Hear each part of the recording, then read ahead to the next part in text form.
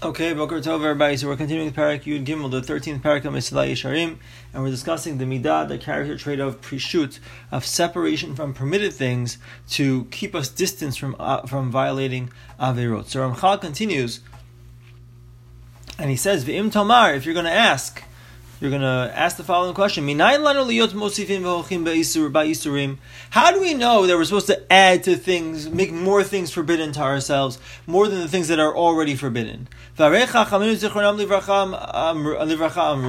of blessed memory told us,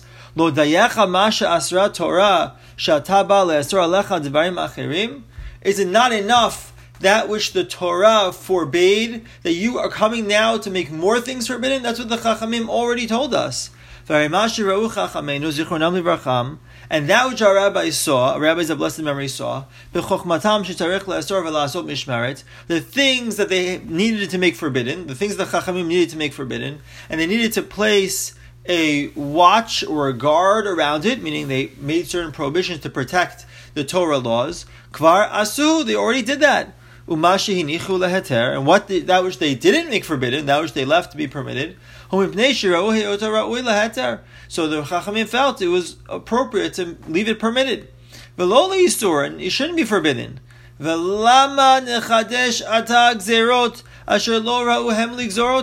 So why should we come now and start making decrees which they did not think you needed to make? If the rabbis didn't make it forbidden, then why am I making it forbidden? If it needed to be made forbidden, the rabbis would have made it forbidden. So what am I doing and making more gzerot? Right? That's what the Chachamim basically say. And furthermore, she'ein gvula davar hazeh. There's no limit. V'nimtza imkein ha'adam shomem u'meuneh ve'lo yeheneh min ha'olam klal.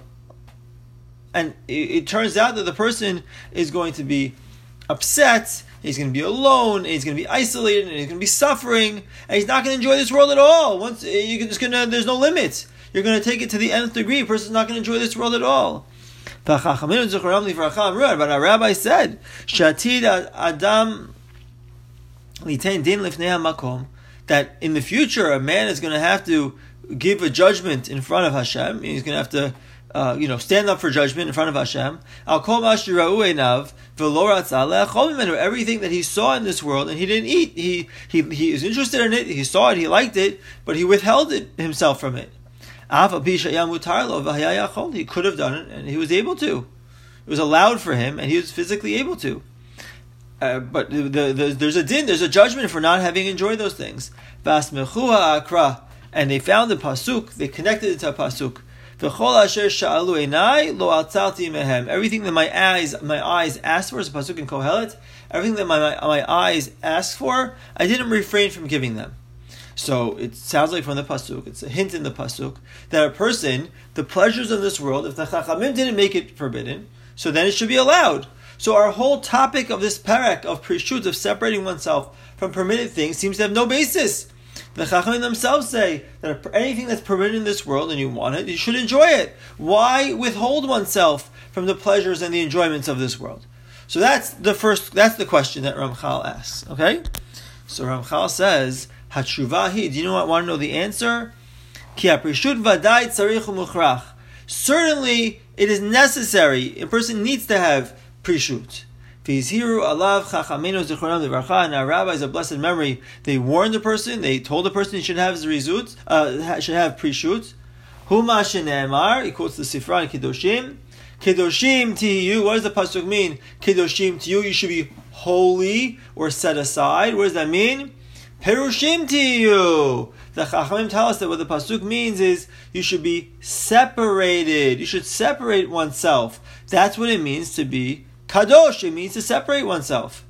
Od amru, they said more, kol yoshev b'ta'anit nikra kadosh. Anybody who fasts is called kadosh. Kal vachomer min nazir, all the more so from a nazir. If a nazir has a certain level of kedusha, a person who fasts, so that person is certainly right. The nazir only withholds one thing from himself. A person who doesn't eat or drink anything, so certainly he's called a kadosh, right? So this is another source that seems to be in favor of prishut.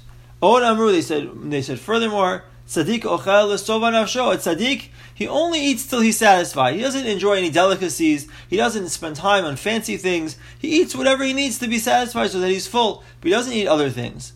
Zeh Chizkiyahu melech Yehuda. This pasuk refers to Chizkiyahu, the king of Yehuda. Shehayu ma'alim lo al shulchano shtei litrin shel yarek. All that would put on his table, he would have 2 of these measures of vegetables, and the continues there, velitra shel basar, and 1 measure of meat. He didn't have a super fancy table like other kings, and the people were bothered. How could it be that our king, why doesn't he have all these fantastic fancy things? But at the end of the day, that's what he did.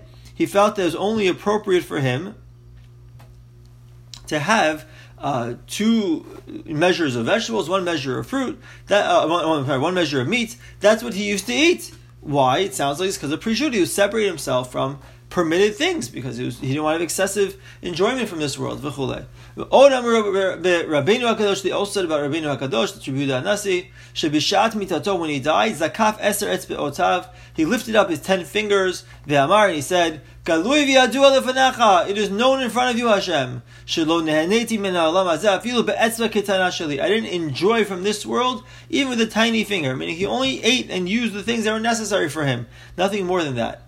Od Amru, they said, furthermore, Ad Shadam Mitpalel al Divrei Torah Shikansu B'toch Me'av, even before a person, he prays that the words of Torah should come into his stomach, meaning they should become part of him. He wants the words of Torah to become part of who he is. What should he pray for? Yitzpalel al achila ushtiya shelo yikansu b'toch me'av. It sounds like maybe even a prerequisite for the Torah to become part of him is that he wants the gashmiut of this world, the material of this world, the food and the drink. He doesn't want it to become part of him. He doesn't want it to go into his stomach and become part of his essence and become so gus and material and so coarse. So, okay? So these are a lot of statements of the Chachamim that say that a person has to be involved in Prishut. It's a good thing to be involved in separating oneself from the permitted things.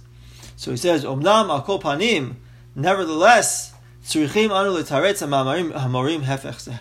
So, okay, we're going to accept, even if we're willing to accept the second group of statements that do value Prishut and that it's a good thing, but at the end of the day, we still have to explain the first group. We still have to explain what did the Chachamim mean in all those statements when they said Prishut is not a good thing, and a person should enjoy this world.